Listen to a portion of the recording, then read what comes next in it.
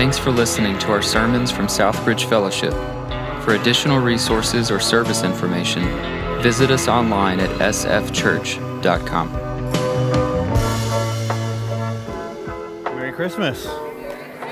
I'm glad that you are here. I hope you've had a great morning already, seeing the decorations as you came on campus and hanging out with each other and singing songs to Jesus. Yeah, praise the Lord. Yeah, you can give the Lord a hand for that.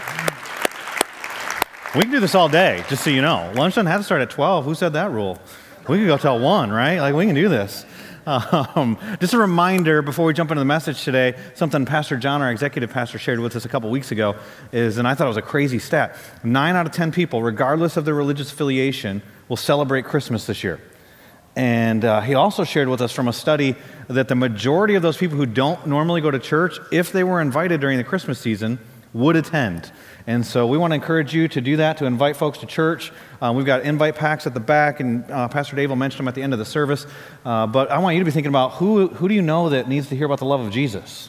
Because they might not necessarily end up at this church. Like, they might be in from out of town, they might be a neighbor, and God's got a different church for them, but God might change their life forever and change their eternal destiny as a result of maybe being in our Christmas Eve service this year. And so we're going to have 4 of them. If you haven't registered already for the Christmas Eve service, I hope you will.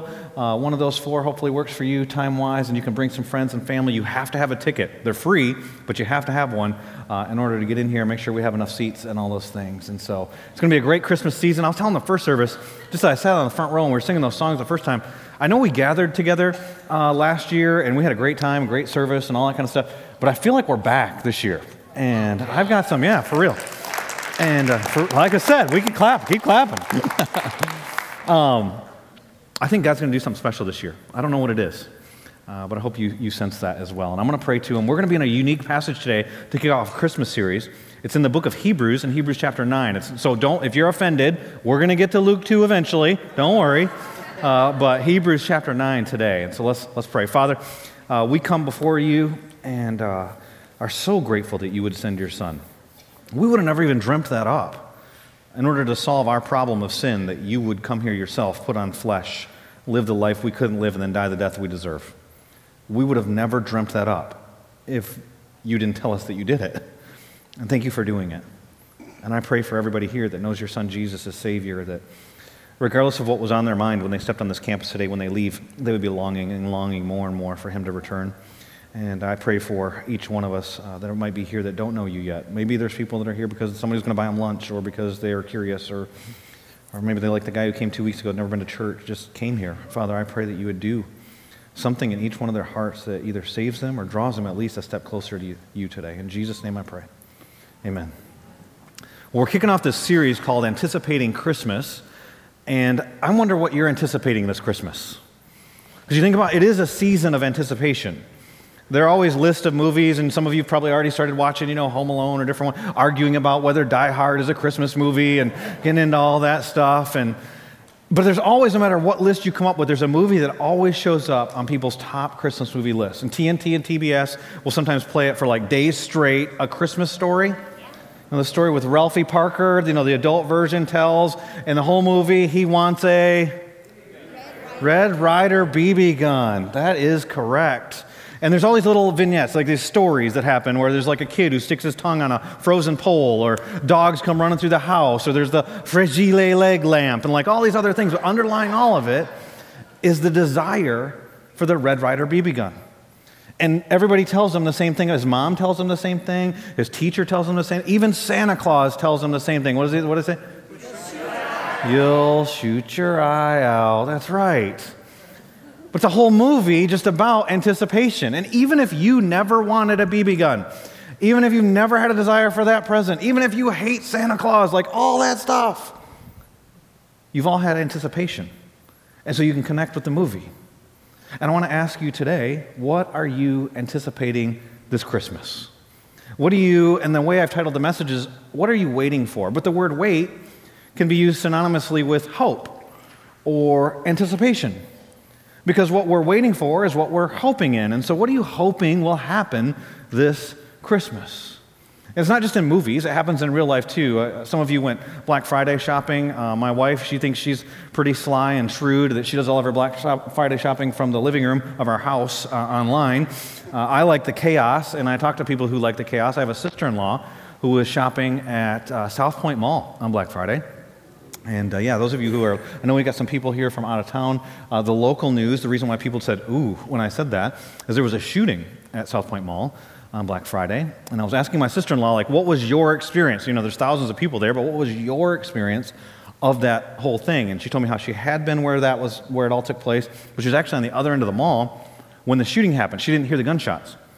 She just saw people running through the mall from the other side to where she was at, and she said the screams kind of escalated. Like some people started screaming, then more people started screaming, and she didn't know what happened. So she said, my first thought was, is there some Black Friday deal? Like everybody's running to the thing, and then she said, and I saw on the faces of all these people, they were terrified. And she didn't know what was going on. She just knew there was chaos, people were scared, and she had parked by Macy's, and she said, so we started to exit through Macy's, and then the workers were hiding behind their cashier stands or whatever. They're hiding behind that, so that she said, I figured they knew what was going on. I said, do you know what happened? They said, no, we don't know what happened. And they're just terrified. They're just hiding. And she goes, I went to leave, and she actually said when they left the doorways of Macy's, there was a pair of shoes. Someone had run out of their shoes, leaving because they were so scared. And the people were standing outside, texting and calling the people that were still inside. And when she told me the story, I thought, well, that's a picture of what many of us experienced over the last couple of years. We had expectations. She went to the mall thinking she was going to get a Black Friday deal, or she was going to have some, Christian chicken and waffle fries and get her nails done and hang out with her friends.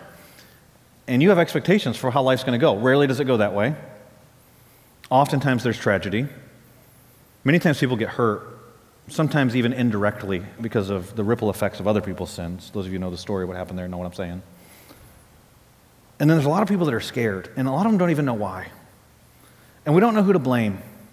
And so some of us start blaming each other even in that process. And in the midst of that world, I want to know, what are you anticipating this Christmas? I asked that question on my Facebook page, and several people responded. If you want to see all the responses, you can go to my page. I won't share the names of the folks, but one gentleman said that he's lost the joy of Christmas. He has a hard time even decorating. And he said his anticipation is a rekindled passion and a closer walk with Jesus. One young lady said that she wants to see fire from heaven in her brother's heart, that his heart will belong to Jesus. One person just wrote, relief. I'm praying for relief. I don't know the story behind that. That sounds heavy. One gentleman said, no more COVID ever. I lost my sister this February. A few people said, for Jesus to come back. One guy said it like this, wouldn't it be cool if Jesus' return happened on the 25th? What are you anticipating this Christmas? And I want you to ask yourself that question as we walk through this passage in Hebrews chapter 9. I'm just going to tell you, Hebrews chapter 9, we're going to go to a few verses. We cannot mine all of the truth that is in Hebrews chapter 9 today. There's a lot of great stuff there, but hopefully I'll whet your appetite and you'll go back and want to study more of it yourself. I'm going to focus specifically on verses 24 through 28 today. But to give you the context of what's happening in the book of Hebrews, it's incredible. I'll tell you, here's the summary of the whole book. Jesus is better. Hey, we're going to do a series on the book of Hebrews in 2022, and what it does is chapter by chapter just goes through and says Jesus is a better sacrifice, Jesus is a better high priest, Jesus has a better covenant. You don't follow the old covenant, he's got a new one, it's better. He's a better mediator. And here's why. Because the people that he's writing to in the book of Hebrews are people who professed faith in Christ, but were tempted to abandon their faith in Christ. And if we're honest, probably everybody here at one moment or another has had feelings about that or thoughts about that. Their temptation was to go to comfort, to go back to rituals that were soothing to them, to go to safety. Because the reality is that when Christ calls you, there's a cost. And there's a risk in walking by faith with him. Now, some people remake Jesus and they make him real safe and comfortable and all that. I get that. But it can be dangerous. And people want safety. And what they wanted is they wanted comfort with no cost. They wanted rituals with no risk. They wanted safety, which means you have no Savior. We would never do that, would we? And so in the book of Hebrews, in chapter 9, what's happening is we've been being told how to approach God and how approaching God now through Christ is better than the way they used to do it through the tabernacles and the high priest, and because he's a better sacrifice. And we'll jump in. He's just said in Hebrews chapter 9 that there's no forgiveness of sin without the shedding of blood. And then verse 24, he says this, for Christ has entered not into holy places made with hands, talking about the tabernacle or temple, which are copies, some of your translations may say shadows, of the true things, but into heaven itself, now, present tense, to appear There's going to be 3 appearances in this passage. Hopefully you'll pick them up. Now to appear in the presence of God on our behalf. Nor was it to offer himself repeatedly as the high priest enters the holy places every year with blood not his own. For then he would have to suffer repeatedly since the foundation of the world. But as it is, he has appeared once for all the end of the ages to put away sin by the sacrifice of himself. Verse 27, and just as it is appointed for man to die once, and after that comes judgment, so Christ, having been offered once to bear the sins of many, will appear a second time, not to deal with sin, he's already done that, but to save those who are in the climax of the passage, eagerly waiting for him. And so the climax of this passage, I asked you, what are you eagerly waiting for? What are you anticipating, hoping for? What do you want to happen? The climax of this passage is eagerly waiting for him. And so what the author of Hebrews is doing is saying the second coming of Christ is the greatest expectation you can have. And he's arguing for why that is in this passage. But think about things you've eagerly waited for. Some of you, can you remember when you were a kid how much you wanted presents?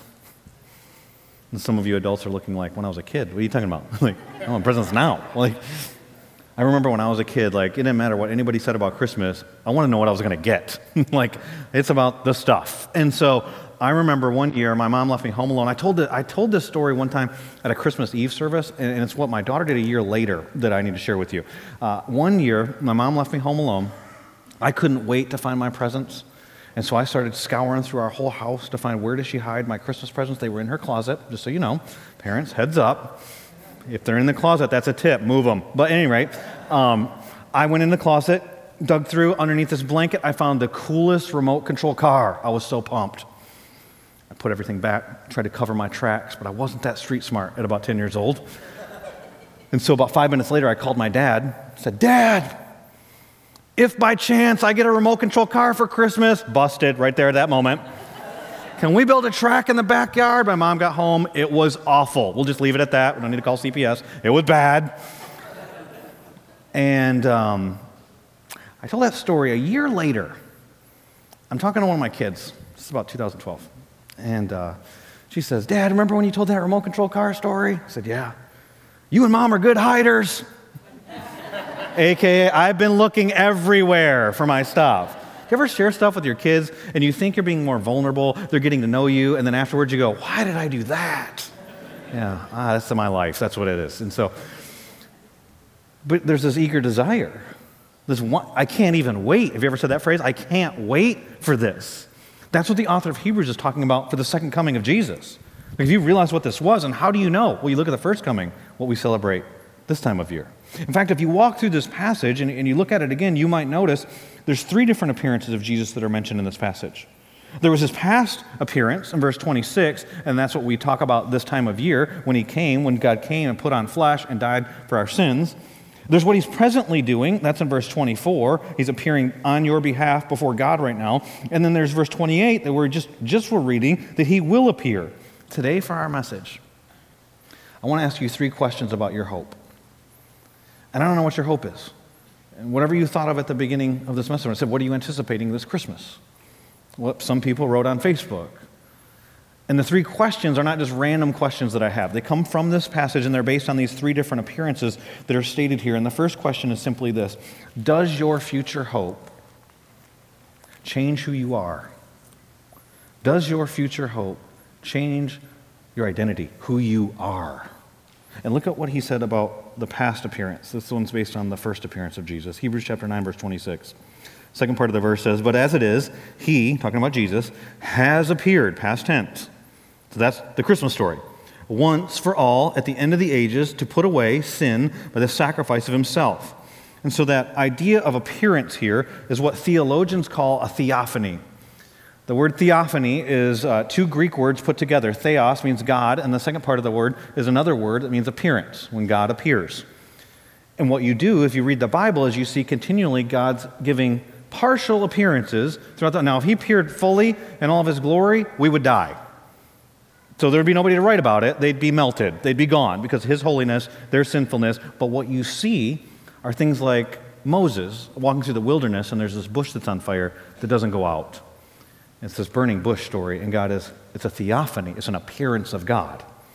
Or you read about Mount Sinai when the 10 Commandments are given and the mountain shakes and there's Thunder and smoke is God revealing himself, a part of his characteristic, not fully, but a part of his characteristics through the thunder and smoke. One of the most clear passages is Isaiah chapter 6, when Isaiah has this vision of the Lord and he finds himself before the throne room of God, and he says, I saw the hem of his garment, and these angels are singing, holy, holy, holy. And Ezekiel has it, and Jeremiah has them. There's different people that have these theophanies, these appearances of God, but all the Old Testament appearances of God point to one appearance that is to come.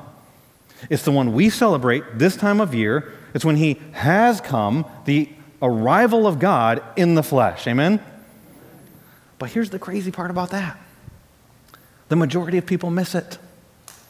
Like, think about important things that could happen in your life and you miss them. Like, you got an anniversary, or you forget your spouse's birthday, or like there's things that can happen. Can you imagine missing people? And here's the deal. Let's put this in Bible context. Like, not just, because here's what happened, Matthew chapter 2. What happens when I say people miss it is these wise men come into town and they're looking for Jesus because they saw his star.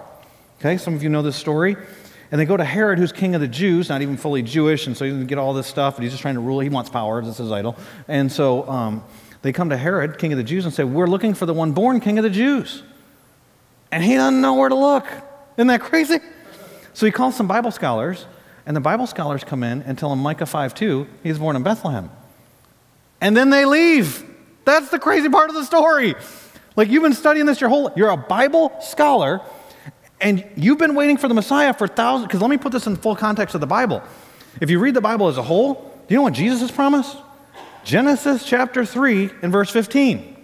What happens, if you're not familiar with the Bible, in Genesis chapter 3 is when sin enters the world. And so Adam and Eve, they cover themselves and they're ashamed of their sin. And then God comes and he curses the serpent, he curses the woman, and he curses Adam. But in the midst of that, Genesis 3:15, God says, I'm going to send a seed through the woman, and then that seed, a son, is going to crush the head of the serpent. And so anybody who's reading the Bible is going, all right, well, where's the son? Who's the one that's going to destroy Satan? Where is he? And then Eve has a child, if you're reading the Bible. And is it Cain or Abel? Nope, not them. Okay, well, then this guy comes on the scene, Abraham. God has a special relationship with Abraham, and he promises Abraham a land, a seed, and a blessing. And the seed is his son. And the son's miraculously born. Maybe he's the son that God was promising in Genesis chapter 3 and verse 15. His name is Isaac. Nope, not Isaac. Well, maybe he'll have a son. Nope, not Jacob, not Esau, not any of these guys. Maybe, and you read the book of Ruth, and you're like, wow, it's an amazing story. And then there's this guy, Obed, that has a child named Jesse. Oh, it's going to come through the line of Jesse. And he has a son named David. Maybe it's this guy David, because God's got his hand on David, not David. But then David's told in Samuel, you're going to have a son. So is it Solomon? It's not Solomon. And then the prophets start telling us things, like Isaiah chapter 7 verse 14, when this son is born, he's going to be born of a virgin. That's not normal. You're like, thank you for that amazing observation of the Bible, Pastor. Micah chapter 5, we're even going to tell you where he's from, and it's going to be in Bethlehem. But then somehow Hosea says in chapter 11 that he's going to come out of Egypt. How's he going to be born in Bethlehem, come out of Egypt, be born of a virgin? This could never happen. Then it happens, and they miss it. Can you believe that? Like, you read Matthew 2, and you're like, these guys are just, they would take a nap. Like, who knows? Like, what are they doing? You study, so did they say to themselves, oh, it's Micah 5:2, we're going to go back and study the Bible, rather than go see it? Like, how crazy is that? But then how many people are going to gather in Jesus' name this year? Sing joy to the world, the Lord has come, and not know the Lord. Can quote Luke chapter 2, oh, he'll be born to a son in the city of David, a Savior, swaddling cloths, lying in a manger. But not get Jesus. Because maybe they've done what the Hebrews were tempted to do. And instead of even pursuing Jesus, they've made up a different Jesus. And he's comfortable. And he's safe. And I'll tell you something. Jesus didn't come so that we could hold candles and sing a song of remembrance about his birth. Not wrong to hold candles. We're going to do that at our Christmas Eve service. Not wrong to talk about his birth, but don't miss who that is and why he came. I was riding in an Uber about 2 weeks ago. The driver's name was David, and David and I were talking. He's a mystic Muslim, and we started chatting about Jesus, and he told me that he knows Jesus better than most Christians. And I said, all right, I'll play. Let's go. So he said, I said, can we just phrase it a little different, David? Do you mind that? And he said, because I think you might be right in what you mean. Let's just call them church people. Let's not call them Christians, because Christians are following Christ. And said, I think people do weird stuff with Jesus, and so let's talk about this. And he knew the Bible better than a lot of church people, actually, and had read it, and we talked through it, and I just said the most important part. I said, well, what do you think happened? Do you believe Jesus died on the cross? He's like, oh, yeah, I've read that. And we were talking about him knowing that the Bible says that. And I said, what do you think happened at that moment? He said, well, I think Jesus became somebody else on the cross. Okay, I listened to him talk about that, and I then asked him a question. I said, where did you get that? Like, how did you decide that Jesus became someone? Because it's not in the Bible, just in case you don't know. And he basically said, I made it up. He didn't say it that way, but he goes, well, I just believe, and he kind of talked through it like people would do. And then I said to him, I said, would you consider reading the Bible? Why don't you just read the Gospel of John? Not that it would be wrong to read Matthew, Mark, Luke, whatever, but just read John and ask yourself, what if what Jesus said about himself is true? And I challenge you to consider that for this Christmas. Because what a lot of us do, even in the church, because I told David, I said, I'm going to pray for you that what you said at the beginning of our conversation would be true, that you would know Jesus better than most Christians. I said, right now I think you do know him better than a lot of church people, but you're wrong because you do what most church people do. You've made him into somebody you're comfortable with. And you just can't do that, because then you miss your Savior. And why did he come? Not for candles and not to sing. Well, that's what we do. And so why did he come? Well, look what the Bible says. What did our passage say? He talks about some stuff we don't like to talk about. But as it is, he has appeared. So this first appearance, why did he come the first time? Once for all, at the end of the ages, this is a key phrase, to put away sin by the sacrifice of himself. To which I started asking myself this week as I read this, why sin? I mean, I know I'm a pastor, and so I'm supposed to be like, if you go home and somebody says, what's the message about? Sin. What do you say? He's against it. Okay. Like, I know it's bad. Like, I get that. But this week, I just started asking myself, like, why is sin so bad? And you're like, ooh, dangerous question, pastor. Like, no, don't worry, I ended the right conclusion. But let me share with you some ways that sin is a problem.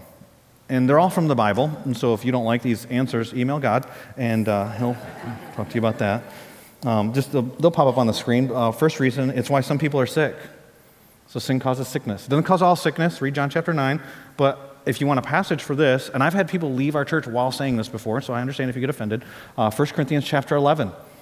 Paul's talking to the Corinthians, and they're worshiping God and pretending like their sin's no big deal. And he says to them, that's why some of you are sick and some of you have died. So sin is actually dangerous. Sin hinders our prayers. Psalm 66, verse 18 says this, if I had cherished iniquity in my heart, the Lord would not have listened.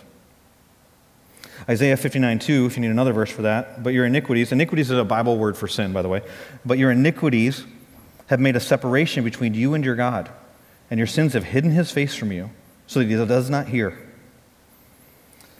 Missed blessings was the third reason that I came up with. I was reading through some things on this, and you think about it like this, like have you ever not given your kids something and didn't tell them? It wasn't really a punishment. It was more like, hey, we were going to go get ice cream, but the kids are being bad. Let's just not go. Or I was going to give them this gift, but man, they're kind of being little jerks. Nope. Well, listen to what the Bible says is your Father thinks about our sins. It says, your iniquities have turned these away, and your sins have kept good from you. We miss blessings, hinders our prayers. Some people get sick. If you have the Holy Spirit, you've experienced this one. Number 4, inner turmoil. David, when he sinned with Bathsheba, says this in Psalm 32 about his not confessing it. For when I kept silent, my bones wasted away through my groaning all day long. For day and night your hand, God's hand, was heavy upon me. My strength was dried up as by the heat of the summer. Simple reason, and I could give a lot of verses for this, but God hates sin. Proverbs chapter 6, verse 16 through 19 says this, there are 6 things that the Lord hates. 7 that are an abomination to him. Haughty eyes, which is another way to say pride. A lying tongue. Hands that shed innocent blood. A heart that devises wicked plans. Feet that make haste to run to evil. A false witness who breathes out lies. And one who sows discord among the brothers. Heads up, social media.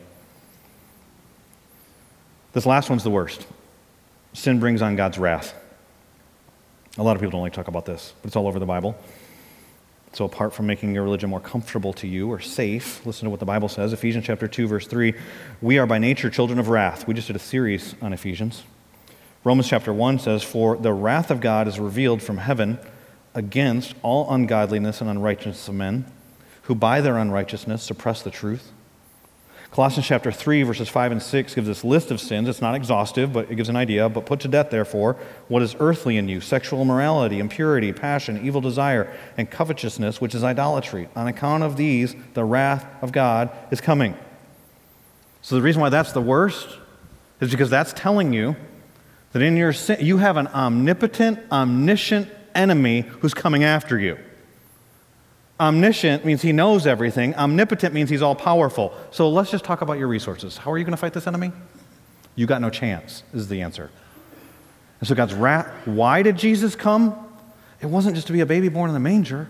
He came here, it says, to put away sin. He's coming to deal with your sin. Why? Because sin is a big deal. In fact, it's at the cross that he absorbs that wrath of God on your behalf. Amen? It says here that he came to put away. What does he mean by put away sin? Well, it's interesting, especially when you put it in the context of all of Hebrews chapter 9, which I told you, we can't cover all of it. But when you go back through, it's talking about the superior sacrifice of Jesus. Because with bulls and goats, and what happened in Genesis chapter 3 when God put skin on people, when he put animal skins on people to hide their nakedness, what's happening all through the Old Testament and all the old religion is never that sin's being put away, it's being covered up. Which is what many of us do today with our sin. We cover it up. For some of you, let that hit you because you're hiding sin. Maybe nobody knows about the pictures you sent on text, or the addiction that you have, or the pills, or the money you took, or that's covering up sin. And some of us, we justify our sin. And maybe you have told people, maybe you tell a lot of people, maybe it's therapeutic for you to talk about your sin, but then you talk about why it's okay because of how your parent, my dad always was angry, or my uncle was a drunk, and we justify it, or we explain it. We rationalize it. You don't know the pain that I've been through, or at least, and if any of you said this, I've said this, well, at least I don't. Fill in the blank. What we're doing is we're covering up our sin. But what Jesus does is he cleanses us of our sin. And so you see in Hebrews, you just go back a little bit in the book of Hebrews, in chapter 9, verse 9. Start reading the second part of the verse. It says, "According to this arrangement," talking about the old system, "gifts and sacrifices are offered that cannot perfect the conscience," that's internal, "of the worshiper, but deal only with," and it talks about external things, "food and drink and various washings, regulations for the body imposed until the time of Reformation." What's the time of Reformation? "But when Christ appeared," oh, there's that word again, appeared, theophany, "as a high priest of the good things that have come, then through the greater and more perfect tent," not the one that's made with hands, verse 12, "he entered once for all into the holy places, not by means of the blood of goats and calves, but by means of his own blood, thus securing an eternal redemption." See, it was annual before. "For if the blood of goats and bulls and the sprinkling of defiled persons with the ashes of a heifer sanctify for the purification of the flesh, how much more will the blood of Christ, who through the eternal Spirit offered himself without blemish to God, purify our conscience from the dead works to serving the living God?" That's why I asked you the question, does your future hope change who you are? Because here we're talking about an internal transformation from the inside out. At the core of who you are, in your identity, you can be cleansed. Amen? Psalm 103 and verse 12 says, "It's as far as the east is from the west, is how far he can remove your transgressions from you." 1 John chapter 1 and verse 9 says, "If we confess our sins, he is faithful." It's not based on your faithfulness. He is just. He will forgive you and cleanse you from all unrighteousness. But we often forget verse 10. If you claim you don't have any sin, you make God into a liar. And so I know it's not normal in the middle of a message to give an invitation, but who cares what's normal? That's American stuff, okay? Normally what happens is at the end of the service, you go, all right, if this happened or that happened, and you feel like, and then pray and do that. Here's the deal. If you need to confess sin, do it now. If you're a believer, you need to be made right again with God, do it now. If you're not a believer, he can change you at your core. You don't have to cover and hide. He knows it all already. That's why his wrath's coming against you. But when you place your faith in what Christ did as the superior sacrifice on the cross, he absorbed that wrath on your behalf, and you can be forgiven. Not that just the sin's gone as far as the east is from the west. You are changed at the core. He cleanses, it just said in this passage, your conscience. See, nothing can do that. Pills can't do that. Talking to a friend about it can't do that. Only God can do that. And that's why the first coming happened. Don't miss it this Christmas. Second question, does your future hope ignite a present passion for Jesus? Does your future hope, whatever it was, whatever it is, does your future hope ignite a present passion for Jesus? And we'll go and look and see what Jesus' present appearance, what is that like? And it says in verse 24, for Christ has entered, not into holy places made with hands. So where is he at? He's in heaven. Which are copies, or some of your translations say shadows, of the true things, but into heaven itself, now, present tense, to appear in the presence of God, and this is crazy, on our behalf. Do you guys get this? Like, do you understand? He's a mediator for us. That's how he's serving right now in heaven. Do you know what a mediator does? A mediator brings two parties together. And so you think about who the two parties are. He's talking to God on your behalf. Who's God? God is holy. He can't fully reveal himself to us. We'd be destroyed. Habakkuk says he cannot even look on sin. Who are we? We're sinners. If we claim we're not sinners, we make him a liar. And so how in the world can that happen? Jesus is on our behalf, mediating right now. He's our bridge. Amen? And then the picture that he's giving in this passage is, and I told you, we don't have time even to read all of Hebrews chapter 9, is he's talking about something, go read it on your own this week, Hebrews chapter 9. It's amazing. He's talking about the way that people used to approach God. And if you want the bigger picture, if you're new to the Bible, this isn't the most exciting book ever, but Leviticus chapter 16 is where you get all the details. Some of you have read your Bible and you're like, I'm going to read through it in a year, and you get to Leviticus and you're like, I don't know about that. It's in John, I don't know. And so, but Leviticus chapter 16, here's a summary of what Leviticus chapter 16 says, is that one day a year, one guy would go to one place on the Day of Atonement to atone for all of the sins of the nation. It was the 10th day in the 7th month, and he would go in and he'd take a ceremonial bath, and he'd put on certain linen clothes, and he'd put a linen tunic over top of it, and then he'd sacrifice a bull. That was the first sacrifice for himself, because he had to deal with his own sin. Jesus didn't have to do that. Jesus didn't have any sin. And he sacrificed a bull for himself and his family, and he'd go sprinkle it on the ark, and then he'd come back out, and there's two goats, and you're like, man, it's like a zoo there. And there's like these goats come walking out, and why does he have two of them? Well, the goats don't know it, but one of them's going to live, one of them's going to die. And so he cast lots. I could just imagine like a Disney remake of this with the goats talking. Like he cast lots. Why is he rolling? What's going on with these dice? Like what's happening here? One of the goats is going to get slaughtered for the sins of the nation. Because without the shedding of blood, there's no forgiveness of sins. The other one, and this is where the term scapegoat comes from. And you've heard this maybe in scandals before or in court cases. It comes from Leviticus chapter 16. The scapegoat, what's going to happen is the high priest is going to come pray over the scapegoat, and they're going to set it out in the wilderness, never to be seen again. It was actually an illustration of the psalm that I quoted to you, Psalm 103, verse 12, as far as the east is from the west, so far as you remove your transgressions from you. But it had to happen every year. And it was all this external stuff, and all it did was actually cover your sin. And so the author of Hebrews is going, that's just did you see in the text where it said copy or a shadow? I was thinking about it this week. I was reminded of a family in our church. They were in the first service, Keith and Britton Williamson. About 4 years ago, they adopted one of their sons. His name's Corbin, from China. And then our church, we were praying for him and watching them through this journey. And I remember it online, they had posted that Corbin, we had found out who it was, and they couldn't put the names and all that kind of stuff at the time, but said he's not even able to crawl. He was old enough that he should have been walking. And he's got some physical problems. And our church started praying. And then I knew that he had been brought home, and the first Sunday he was going to be brought home, at the time we were meeting at Pine Hollow Middle School down the street, they were out in the hallway, and I saw this little boy from China running all over the place. And I walked up to Keith, I was like, I thought he couldn't crawl. Like, what's going on here? He's like, well, the church started praying, then next thing he skipped crawling, he just started walking, now he's running everywhere. I was like, oh, that's awesome. And we started to talk, and I remember Keith telling me, he's like, the gospel became so real to me as we adopted our son, because he said, I had to stand before the judge, and the judge asked me if I would ever leave or forsake my son. And so I had to make a declaration that I was going to bring him into my family, I was going to give him a new name, that I would never disown him, and I would never leave him or forsake him. And then I looked at Britton, the wife, and I said, Britton, why is he running everywhere? Like, why he just keeps running? Like, as we're talking this whole time, kid's just running all over the place. And she goes, he discovered his shadow. And so he was literally like, I'm going to get it. Like, I'm going to catch it. Like, he's chasing his shadow. And I can see my own shadow right here. And here's the reality with a shadow. A shadow's real, but it's not the real thing. It's pointing to the real, that's my shadow, but it's not me. And I think about Corbin's story, I thought, someday this little boy, he's chasing his shadow now, but he's going to learn about himself. And he's going to hear this story.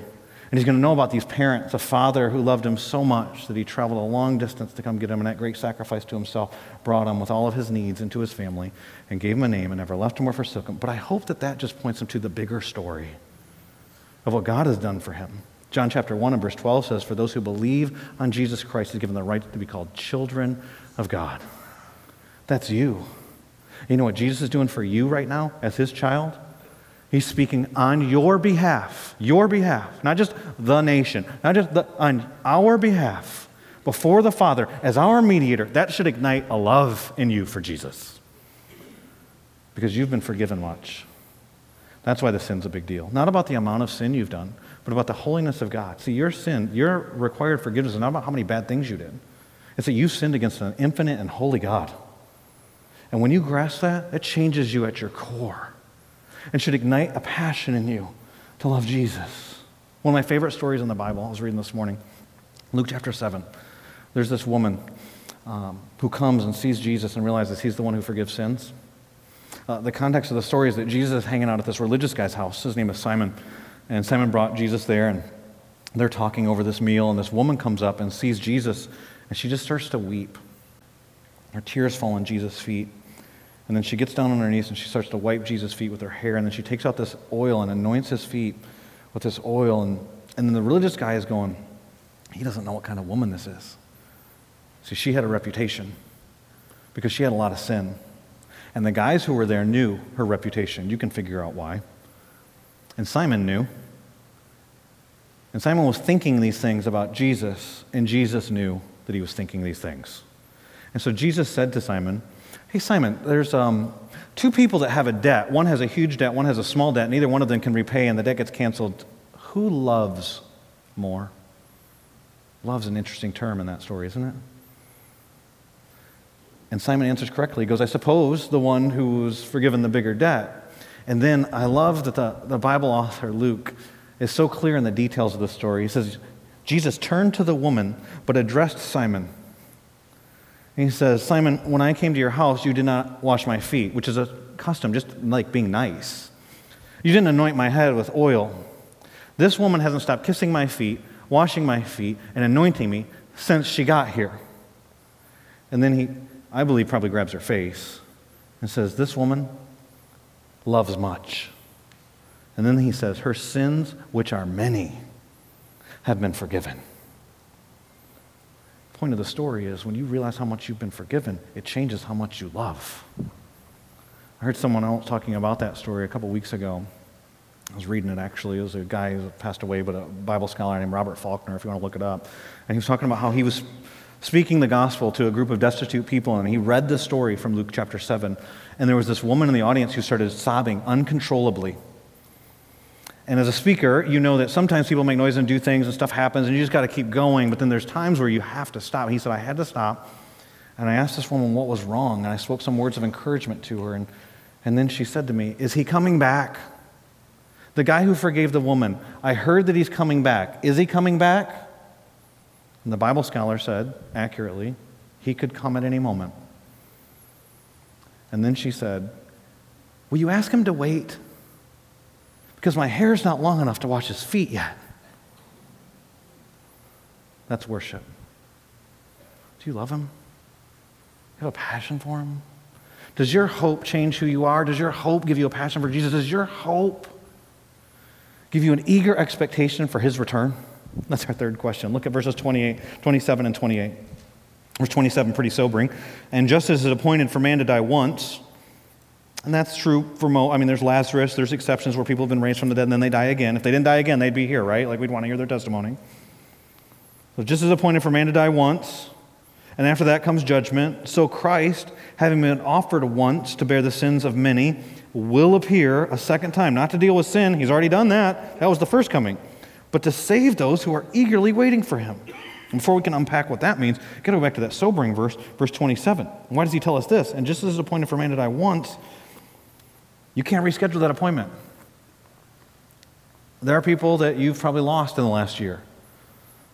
Death is real. We don't like to think about it. We don't like to talk about it. And so is the judgment that comes after. If you've trusted Christ, he already dealt with the sin because he's not coming back to deal with the sin. So your judgment's been dealt with. That's amazing. But you're going to die. We're all going to die. Don't miss that. We had a gentleman who visited our church 2 weeks ago. I think it was the first time he had ever been to church. I know it was the first time he'd ever been to this church. He was looking for help. And one of our elders after the service was able to sit down with him and pray with him to receive Christ. It was pretty incredible. And now, praise the Lord. Give him a hand. I got word this week that gentleman has left this earth.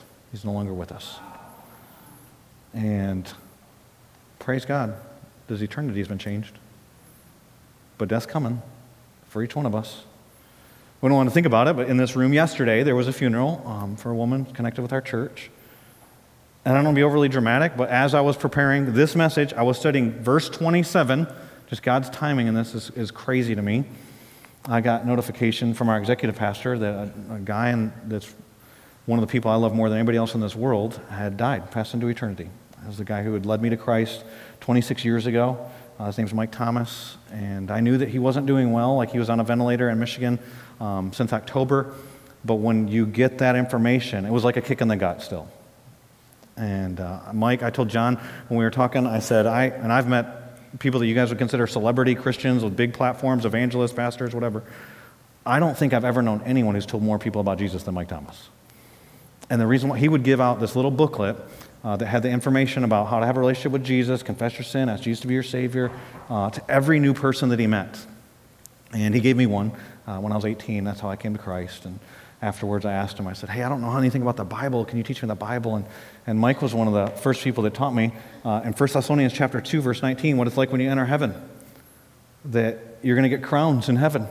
And I was like, I don't understand eternal rewards. What are you talking about? And he goes, Paul's talking to the Thessalonians. He's saying they're the crowns. It's the people you impact while you're here.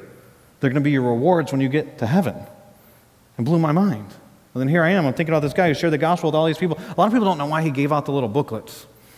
The reason why he gave out the little booklets is because in 1959, so think about how long ago that was, a guy stuck one in a toilet paper roll at General Motors, and Mike's dad, his name was Lazarus Thomas, was a forklift driver at General Motors, and he grabbed one of those booklets out of a toilet paper roll at the shop where he worked, and he put it in his wallet, and he just kept taking it out, and he'd read it over and over again until one night he came running out of his bedroom and yelling to his family, I'm saved, I'm saved. Now, they weren't church people. They didn't know what that meant. They thought he went crazy.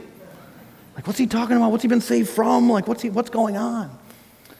And then he stopped swearing, he stopped drinking, and he started taking his family to church. That was what they could see. And Mike said, I remember that first time we went to church, we sat on the front row, and then afterwards we got in the car, and my dad turned around and goes, what that pastor was talking about trusting Jesus as your Savior, that's what happened to me. And Mike said, as an 11-year-old little boy, I thought, I don't know if I believe that guy back at that church, but I have a new dad. And I like the new guy better than the old guy. And he trusted Christ as his Savior. And then started handing these little booklets out that told people how they could know Christ. And then here I am, and I'm getting this news that this guy who impacted my life so incredibly has died. And I thought, I wonder what that's like for him. And I wonder if he met my dad, who influenced my dad before my dad come to Christ. And my wife's dad had died a few years ago. I wonder if they've taught. And then I thought, I wonder if he knows who the guy is who stuck the booklet in the toilet paper roll, because nobody knows his name. And I thought, I wonder if they've met. And then I thought, who cares? That's not the point. It's Jesus. It's Jesus that we're eagerly awaiting. Look, it says here in this passage, it says, he will appear a second time, not to deal with sin, but to save. What are you talking about, save? Though? If we already dealt with sin, aren't we already saved? Lazarus Thomas yelling, I'm saved. What are you talking about, saved? Here's what I think it's talking about. I don't know this for sure, so you can study this on your own. But in Hebrews chapter 9, verse 15, it's talking about Jesus as our mediator. It says this, therefore, he is the mediator of a new covenant, so that those who are called may receive the promised eternal inheritance, which I think the promised eternal inheritance is fully experiencing everything that God's promised for us. Because none of us have done that yet. So Jesus came and he put away sin. Why do you still struggle with sin? Because you're still here. It's what theologians call the already not yet. Jesus already dealt with sin You've not yet been removed from the presence of sin. The penalty is gone in your life if you know Jesus Christ. Your conscience is cleansed, but you've not experienced a sinless world yet. But you will. Death, where's your sting? Jesus dealt with it. He defeated death. But you're still going to die because you live in this place. Already true, not yet fully experienced. I believe the eternal inheritance is, when we get to be with Jesus, it's all reality. To fully receive everything that he's promised us in Scripture. Amazing. So what's it going to be like when he comes back? Well, I mean, I could tell you stories and read books. Can you imagine? But let me just read you verses from the Bible. As you think about the second coming, the Bible says this actually, which I think informs the idea of thinking about a second coming. 1 Corinthians chapter 2, verse 9. No eye has seen, nor ear has heard, nor the heart of man imagined what God has prepared for those who love him. Matthew chapter 25, verse 31 says this about his returning. When the Son of Man comes in his glory, and all, think about that, all the angels with him, then he'll sit on his glorious throne. Before him will be gathered all the nations, and he will separate people one from another as a shepherd separates the sheep from the goats. Matthew chapter 24 and verse 31 says, he'll send out his angels, probably all of them again, with a loud trumpet call, and they'll gather his elect from the four winds, from one end of the heaven to the other. 1 Thessalonians chapter 4 and verse 16 says this, for the Lord himself will descend from heaven with a cry of command, with the voice of an archangel, the sound of the trumpet of God. What does that sound like? And the dead in Christ will rise first. Then we who are alive, who are left, will be caught up together with them in the clouds to meet the Lord in the air. And so we will always be with the Lord. Therefore, encourage one another with these words. Unless his coming is going to mean wrath for you. This is pretty incredible.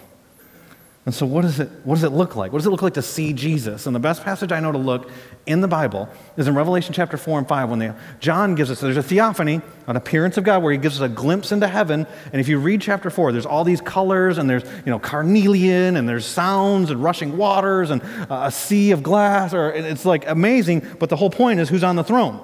And they're singing, holy, holy, holy to the one on the throne. Then chapter 5 says this. In Revelation chapter 5, it talks about not just the one who's on the throne, God, but also the Lamb, that's Jesus.